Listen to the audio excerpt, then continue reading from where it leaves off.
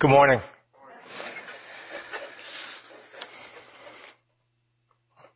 We're working our way through a couple of chapters in the book of Hebrews, and as we've been saying, the Jewish Christians to whom the letter of Hebrews was written had been Christians for years, but the years had not been kind.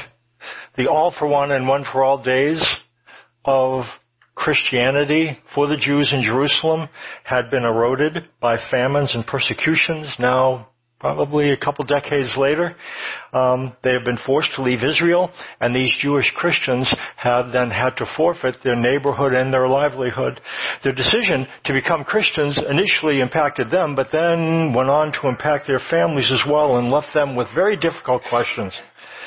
Why do we suffer? Why do we continue to suffer? Is God aware? Or if He's aware, does He care? In addressing their disillusionment, the writer calls attention to some of the characters of God that they need to keep in focus. We've described this twin focus as like the lenses in a pair of glasses. If you are missing one lens in a pair of glasses, you can't see. You can't orient yourself. It's the same thing spiritually. There's sympathy and sovereignty. Sympathy is what makes God good. Sovereignty is what makes God great. If we have sympathy without sovereignty, we have goodness without greatness, and that leaves us vulnerable. If we have sovereignty without sympathy, we have greatness without sympathy, and that makes God distant, makes us feel unsafe. If we have both, they're like lenses of a binocular or lenses of glasses. And with that in mind, we come to a really important section, Hebrews 2, verses 16 through 18. It's in your worship folder. I'll read it, and then you can follow along with me if you like. It says, "For surely it is not angels that He, Jesus, helps, but He helps the offspring of Abraham. Therefore, He had to be made like His brothers in every respect, so that He might become a merciful and faithful high priest in the service of God, to make propitiation for the sins of the people. For because He Himself has suffered when tempted, He is able to help those who are tempted." In chapter 1, if you come to this letter, it goes into a really long section about the difference between Jesus and angels, and it seems like overkill. Just listen. I'll just read the first chapter to you. Long ago, at many times and in many ways, this is how the letter starts, God spoke to our fathers by the prophets.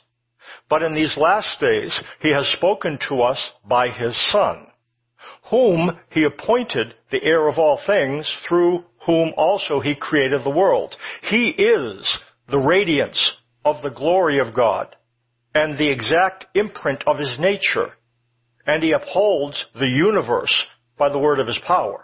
After making purification for sins, He sat down at the right hand of the Majesty on high, having become as much superior to angels, as the name He has inherited is more excellent than theirs. And then it goes on, "For to which of the angels did God ever say, 'You are my son today, I become you'? Or again, 'I will be to him a father, and he shall be to me a son'?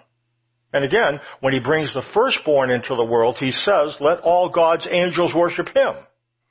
Of the angels, He says, 'He makes His angels winds and His ministers a flame of fire.' But of the Son, He says, 'Your throne, O God, is forever and ever. The scepter of uprightness is the scepter of your kingdom. You have loved righteousness and hated wickedness. Therefore, God, your God, has anointed you with the oil of gladness beyond your companions. And you, Lord, laid the foundation of the earth in the beginning, and the heavens are the work of your hands. They will perish, but you remain. They will all wear out like a garment. Like a robe, you will roll them up. Like a garment, they will be changed. But you are the same, and your years will have no end. And to which of the angels has He ever said, 'Sit at my right hand until I make your enemies a footstool for your feet'? Are they not all ministering spirits sent out to serve for the sake of those who are inheriting salvation?" There's a line in Chinese that I liked when I heard it, "Legung da doufu." And what it means is the God of thunder smashes the tofu. Tofu is a curd that is made from mashed soybeans, and it's really gelatinous. And so this line, the God of thunder smashes the tofu, is an indication of something that's too extreme. I mean, you don't have to smash tofu. If you just kind of go like this to it, it kind of goes apart. But this is the God of thunder smashing the tofu. And it seems in this first chapter, why all this stuff? Okay, Jesus is better than angels. Okay, so we don't have to make a big thing of it. It seems that why is he doing that? Why? And he answers the question in chapter 2, verses 1 through 4. It's in your worship folder. So why this comparison? It says, therefore, we must pay much closer attention to what we have heard, lest we drift away from it. For since the message declared by angels proved to be reliable, and every transgression or disobedience received a just retribution, how shall we escape if we neglect such a great salvation? It was declared at first by the Lord, and it was attested to us by those who heard, while God also bore witness by signs and wonders and various miracles and by gifts of the Holy Spirit. The deal with angels and Jesus, the reason why he goes into detail is because angels represent the old covenant. They are the mediators of the old covenant. They are the ones through whom God spoke to Moses. Angels represent the old covenant, and Jesus represents the new covenant.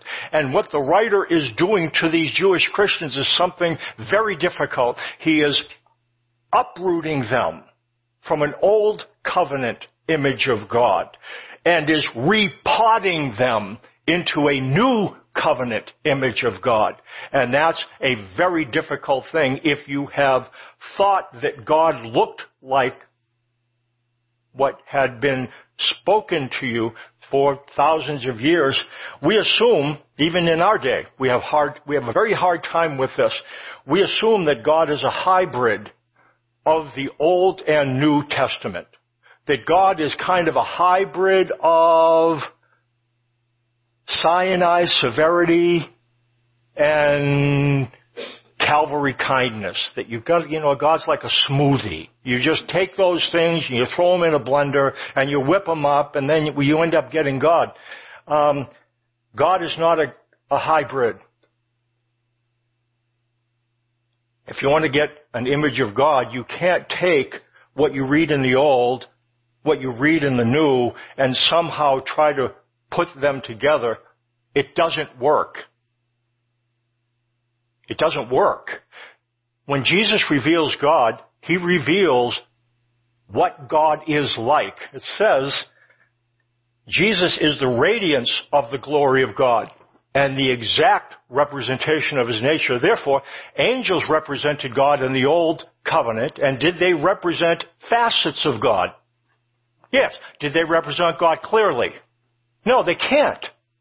They can't represent the fatherhood of God because God is not their father. He is their master. That's why angels reflect servility. That's what they have. It's not a problem.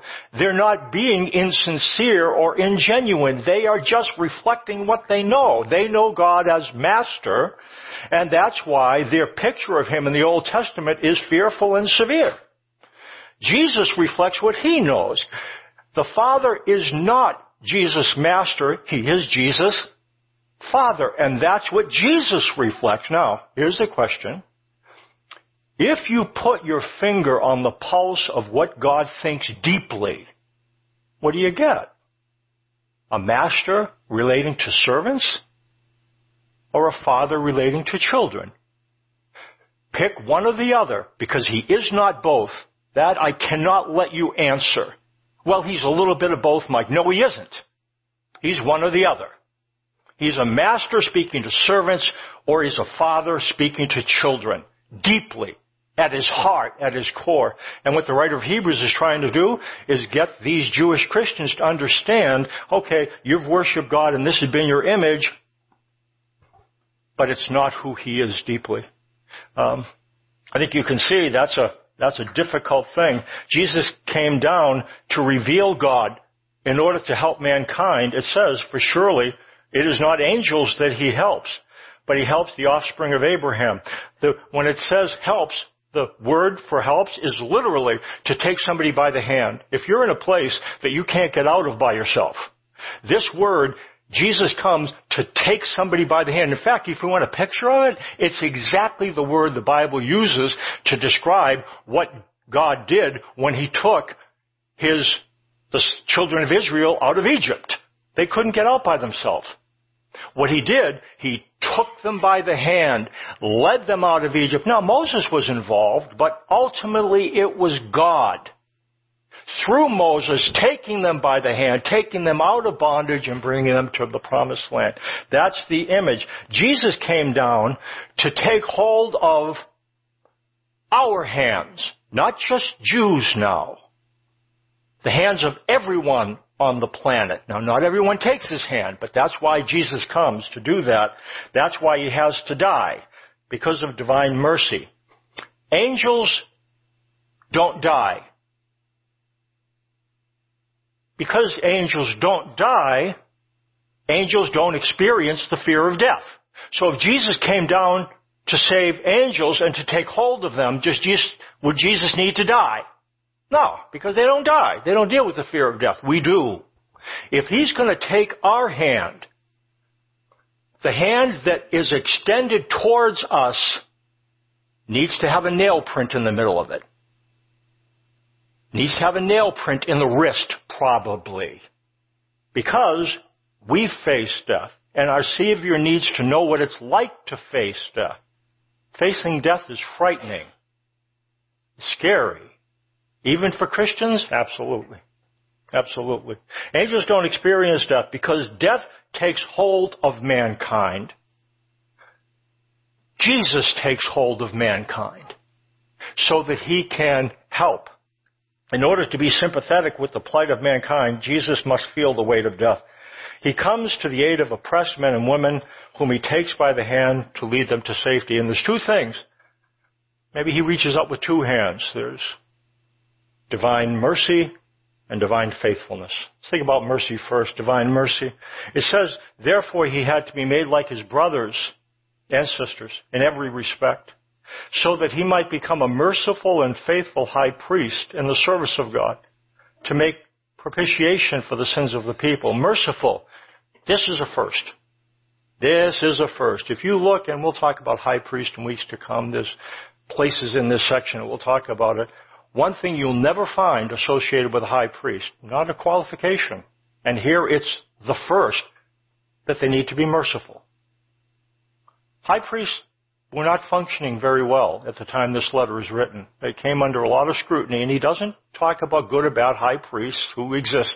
What he ends up saying, here's what God intended, what was necessary for high priests to epitomize. They need to be merciful and faithful. They need to be able to reflect divine mercy. It says, and we'll come to this passage, for every high priest chosen from among men is appointed to act on behalf of men in relation to God, to offer gifts and sacrifices for sins. He can deal gently with the ignorant and wayward, since he himself is beset with weaknesses. Anybody here ignorant and wayward? There we go. Okay. The high priest can deal gently with those who are ignorant and wayward because he knows what it's like to be ignorant and wayward. He is merciful. The merciful interfacing of a high priest soothes the hard-edged, uncompromising kind of character of the law of God. God builds in the office of high priest because mercy is essential. Without a merciful high priest, they weren't always merciful, but Jesus is. Without a merciful high priest, the weight of the law of God is crushing, uncompromising, no wiggle room, no waffle room. There's no in and out. There's black and white. And if all we have is the law of God, then we come to this standard that's as hard and rigid as the stone tablets upon which the commandments were written. Fortunately, what God understood is that we don't do real well relating to stone tablets. What we need to see someone who understands the weight of trying to live up to that and sympathizes with us in our ignorance and waywardness. Optional? No. Essential. Essential. We need to have someone who reflects understanding and sympathy. This is not just nice, it's necessary. Without divine sympathy, I'm using my words carefully, we cannot draw close to God. Cannot. It's too frightening at some level. We might want to. We might find ourselves saying, God, I really wish, but without a sympathetic high priest, you really can't approach somebody you're frightened of. Would you agree? You might want to. You might want to be close to someone who frightens you, but fear has this way of making us tentative. And without a sympathetic high priest, the law of God is frightening. Frightening. It says in the Old Testament, Exodus 23, it's in your worship folder, behold, I send an angel before you to guard you on the way, to bring you to the place that I have prepared. Pay careful attention to him and obey his voice. Do not rebel against him, for he will not pardon your transgression. My name is in him. Slavery is rooted in the absence of divine sympathy.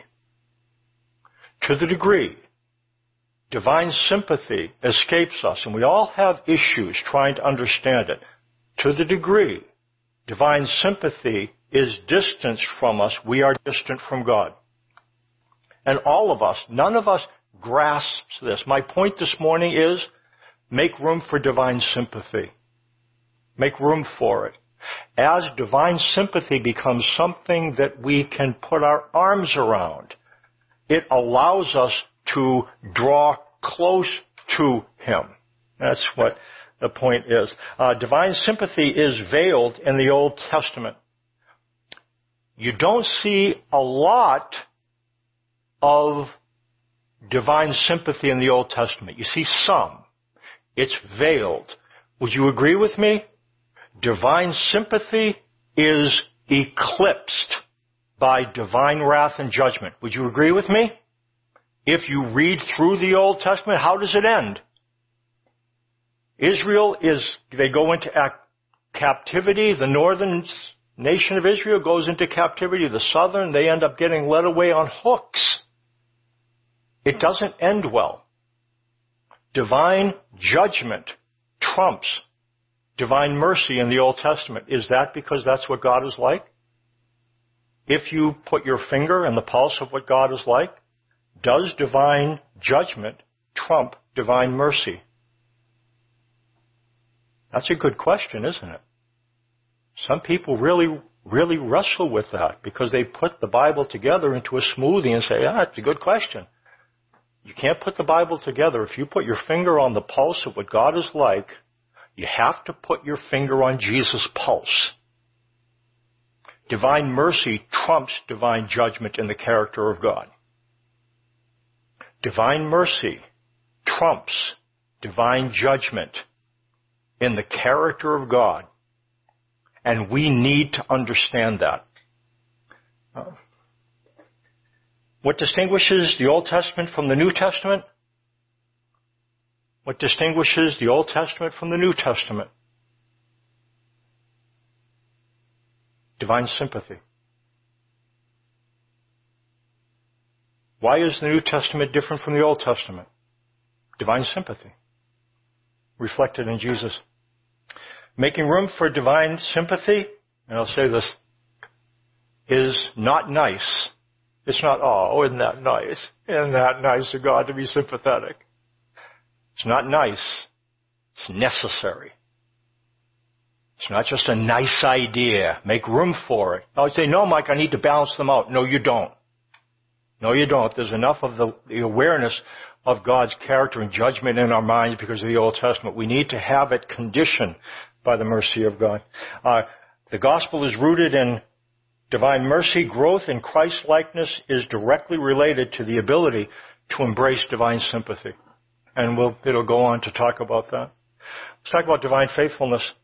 Faithful means, when you're talking about faithful in the context, a merciful and faithful high priest, a faithful high priest is one who discharges the duties that they are charged to discharge. If you're faithful in your job, you've done the things that have been asked of you. Jesus comes to be a high priest, and we'll talk about that in weeks to come. And faithfulness means he does what he's supposed to do. What's a high priest supposed to do? What was Jesus faithful to do? Why did he have to die? And here's what it says: to make propitiation for the sins of the people. That word, make propitiation, it's not a word we use a bunch. There is a word that we talk about, and make propitiation has at its heart the word helios. Helios, and we talk about that word. What helios means, as part of the new covenant, it says literally, I will be helios to their unrighteousnesses. That's what the new covenant says. God says, I will be helios to their unrighteousnesses. And helios means gracious, favorable, benevolent, cheerful, non-reactive. Now here's what the new covenant says. When God thinks about your sins, he will be gracious, cheerful, merciful, benevolent, non-reactive. God looks at you yesterday. Gracious, cheerful, benevolent, favorable, non-reactive. And then you did that thing last night. You know the thing. Maybe not last night. Maybe the night before last. Or the night before that. And what we imagine is God's face turns from gracious, cheerful, benevolent, favorable, and merciful to, I saw what you looked at online.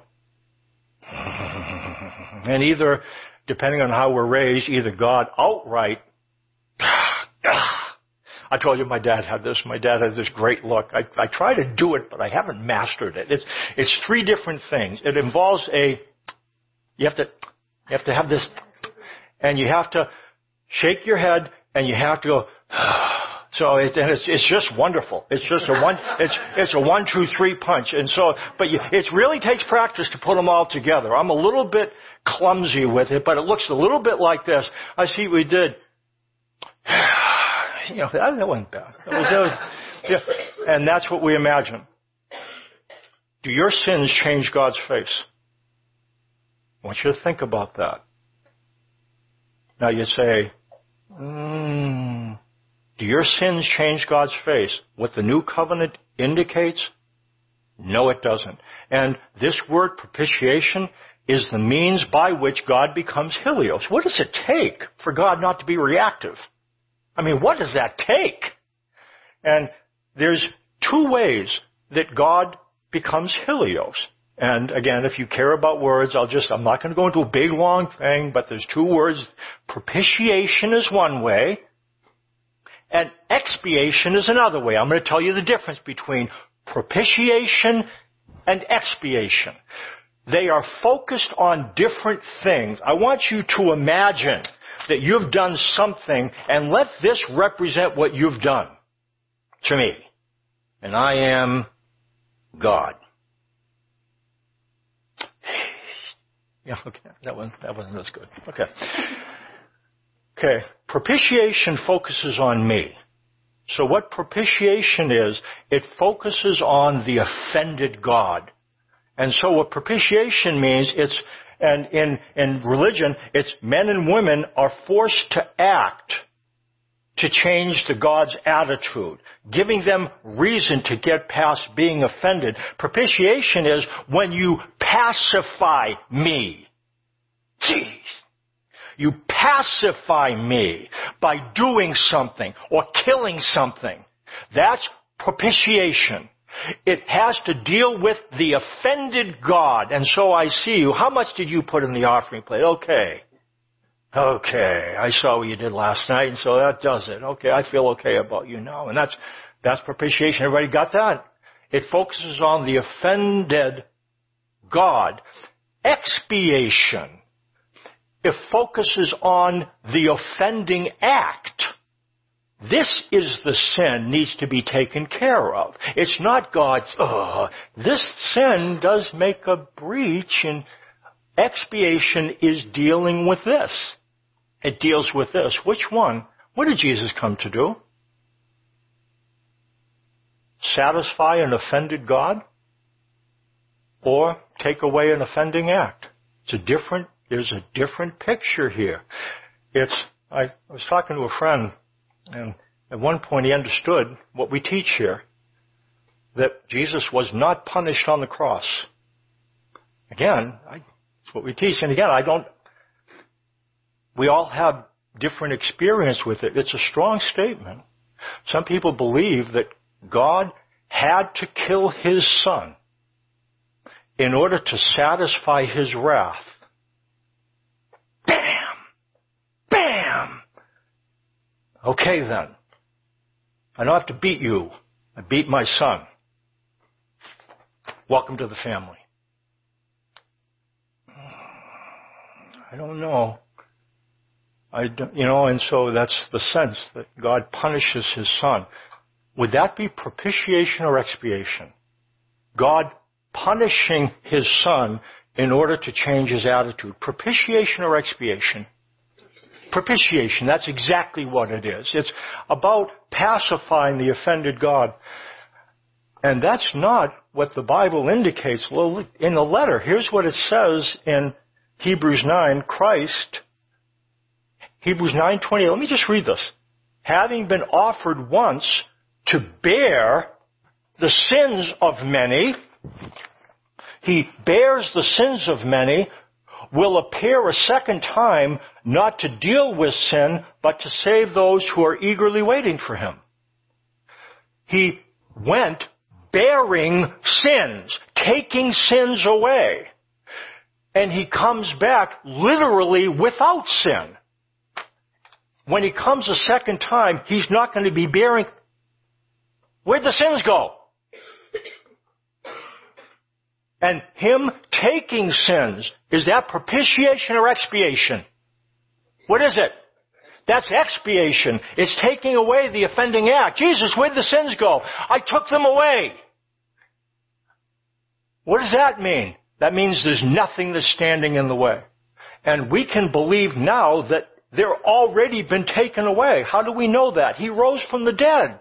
If God was not allowing him to take sins up, Jesus never would have rose. But he did rise.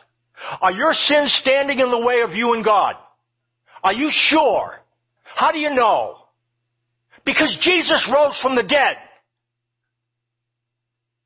And because he rose from the dead, you can know what would happen if you believe that. Yeah, that's a challenge though, isn't it? It's a challenge.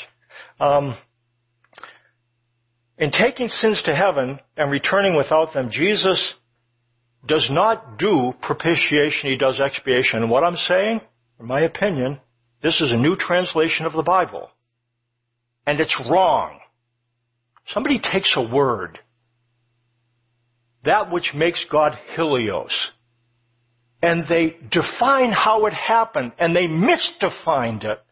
So people are going to read this, and if they know what propitiation is, they're thinking that this verse is saying that God had to beat up his son in order to get past. And they think it's in the Bible. And it isn't. The Bible doesn't say that. It says he took away the sins. And so people are coming to the Word of God.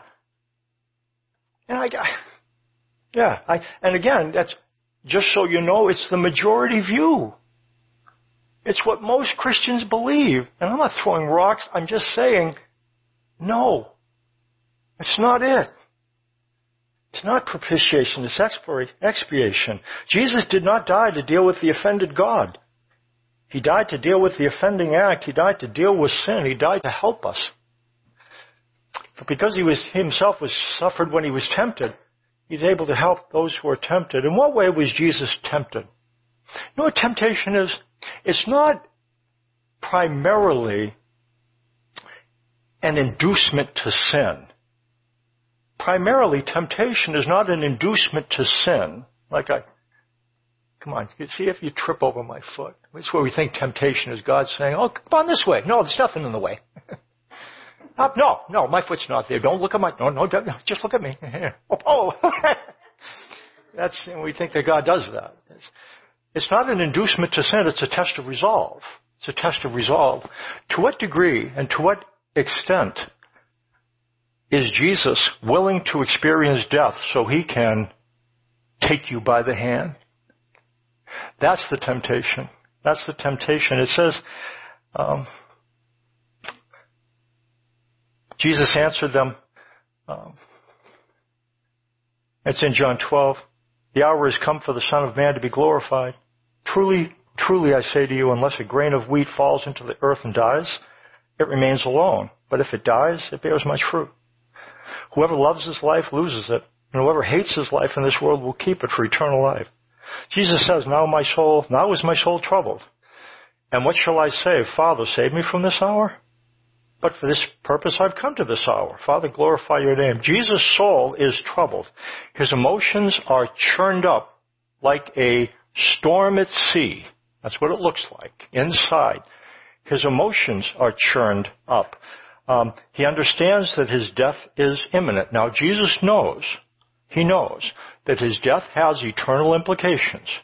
He knows that if he goes into the ground and dies, a lot of people are going to come into eternal existence. He knows that if a seed remains alone, if you take a seed and put it on this music stand, it stays a single seed. If you take this seed and put it in the ground, what happens? The outside of the seed decomposes and a tree comes up. And how many seeds are in a tree? So here's the deal. Is Jesus going to exist alone as a Son of God? Or is he going to go into the ground so that you can become a son or daughter of God? But in order for that to happen, he's got to die. He already knows that his death is going to accomplish that. And yet, at some level, he still recoils from dying. I want you to listen to me. Jesus understands that he is going to rise and that people are going to be eternally welcomed. And still, he recoils from death. Why is he recoiling from death? The same reason you and I do, because we're embodied. As Jesus thinks about what he's going to experience, it tugs at him. He feels it. The body has reactions to his own demise. This was built for survival. And when your survival is in question and in doubt, you will not be able to just, oh, I'm fine, I'm going to heaven. You might want to do that, but your brain will not let you. Why? Because the body is built to survive. And when Jesus faces his own demise, his body is reacting. Why does his body need to react? Why does Jesus need to understand this? So when we face our death or the death of someone close to us, we can understand that Jesus understands and we don't have to walk through it alone. I know exactly how that feels. There's something about divine sympathy that is tremendously powerful. We need to know that he understands. And I think that's what the writer is saying. Jesus didn't use eternity to overcome the fear of death. He didn't use eternity as a muzzle. Some of us, if we come to the place where we fear death, we say, oh, geez, I must not be a good Christian. I'm supposed to believe in eternity enough that I don't let my death bother me. Jesus believed in eternity and his death bothered him. Is it going to bother you? Is your death going to bother you? Oh, but even if you're a Christian? Yes. Yes, because you're human. And Jesus understands? No, he doesn't understand it. He sympathizes with it. He felt it. And he wants you to know that he felt it. Why do you need to know that? Because it's necessary to know that God cares. And God sympathizes. That's deep within the character of God.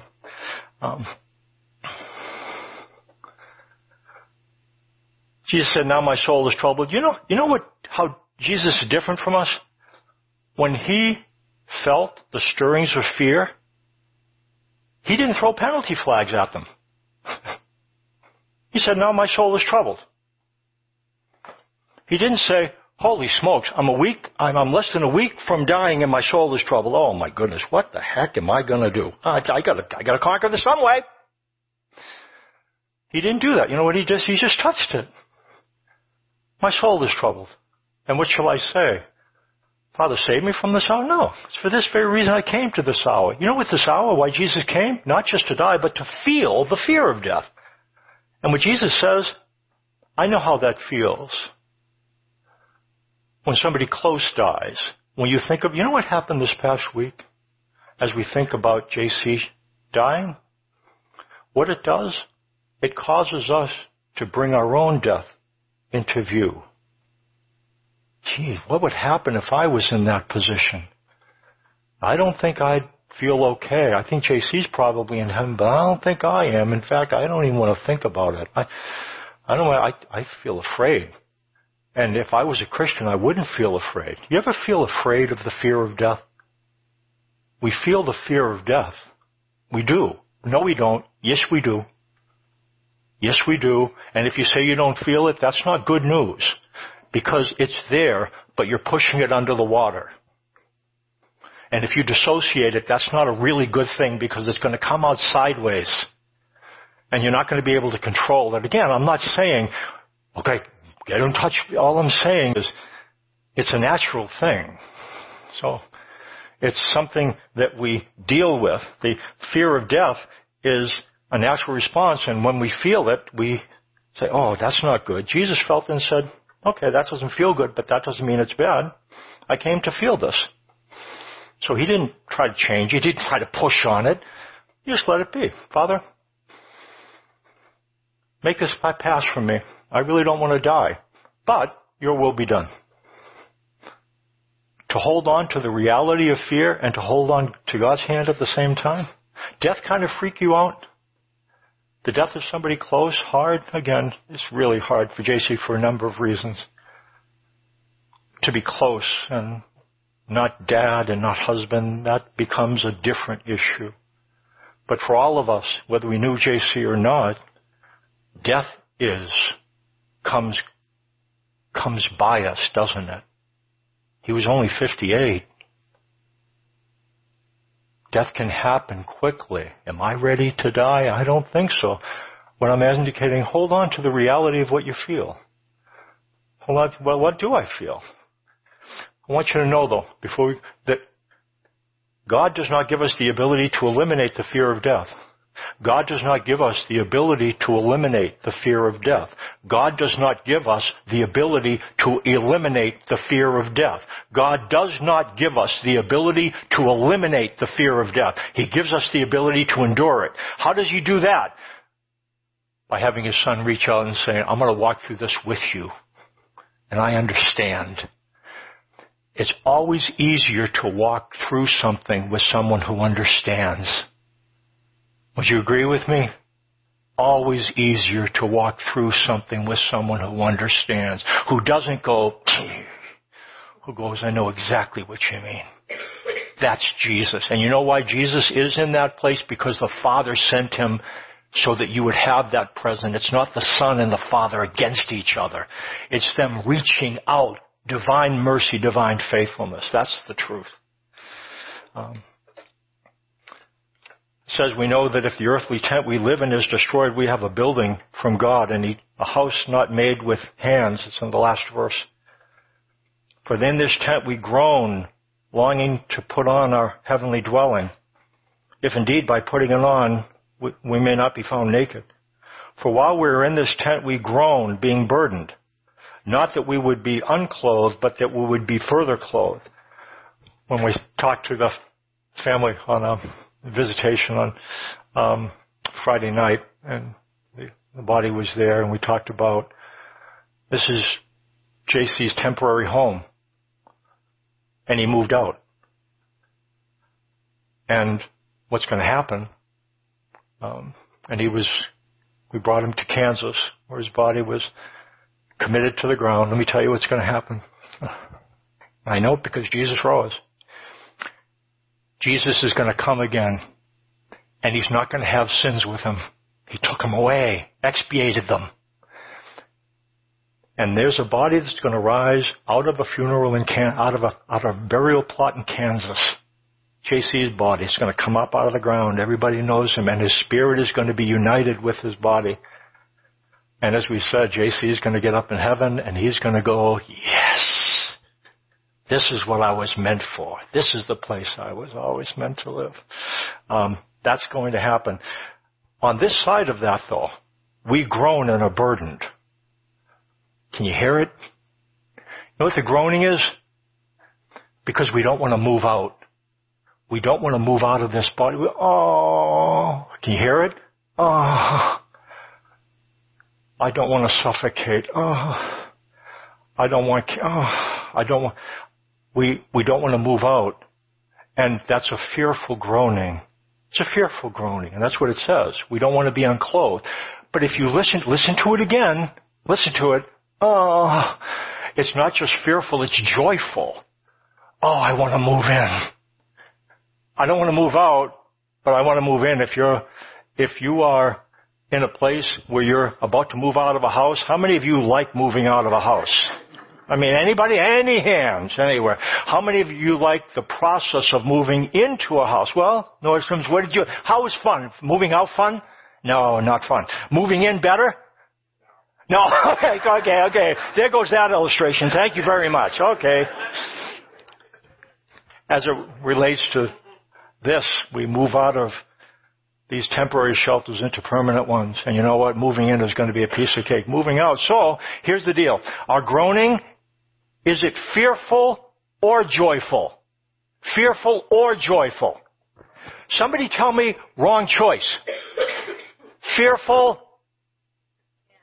What? And joyful. How can it be both? Because it's both. It's not fearful or joyful. It's fearful and joyful. Do you have both of those things in you? So did Jesus. So you're in good company. I think that's what divine mercy means. That's what divine sympathy means. Conclusions, couple things. Jesus wasn't afraid of the fear of death. Jesus doesn't dangle eternity as a carrot to force you to smile when you think of death. He just doesn't do it. He understands that fear is a natural response. Secondly, Jesus' help allows us to endure the tension of the fear of death, not eliminate it. Not eliminate it. Endure it. For how many days?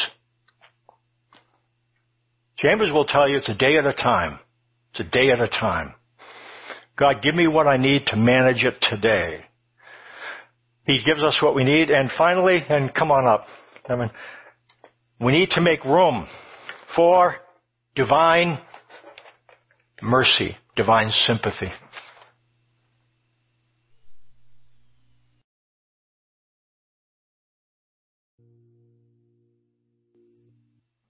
Father, thank you for the gospel and for the revelation of divine sympathy. You're not creating it, but Jesus discovers it for us. It is veiled in the Old Testament. It doesn't mean it didn't exist, but you veiled it for a purpose, and then you brought it into the light. It's what you're like.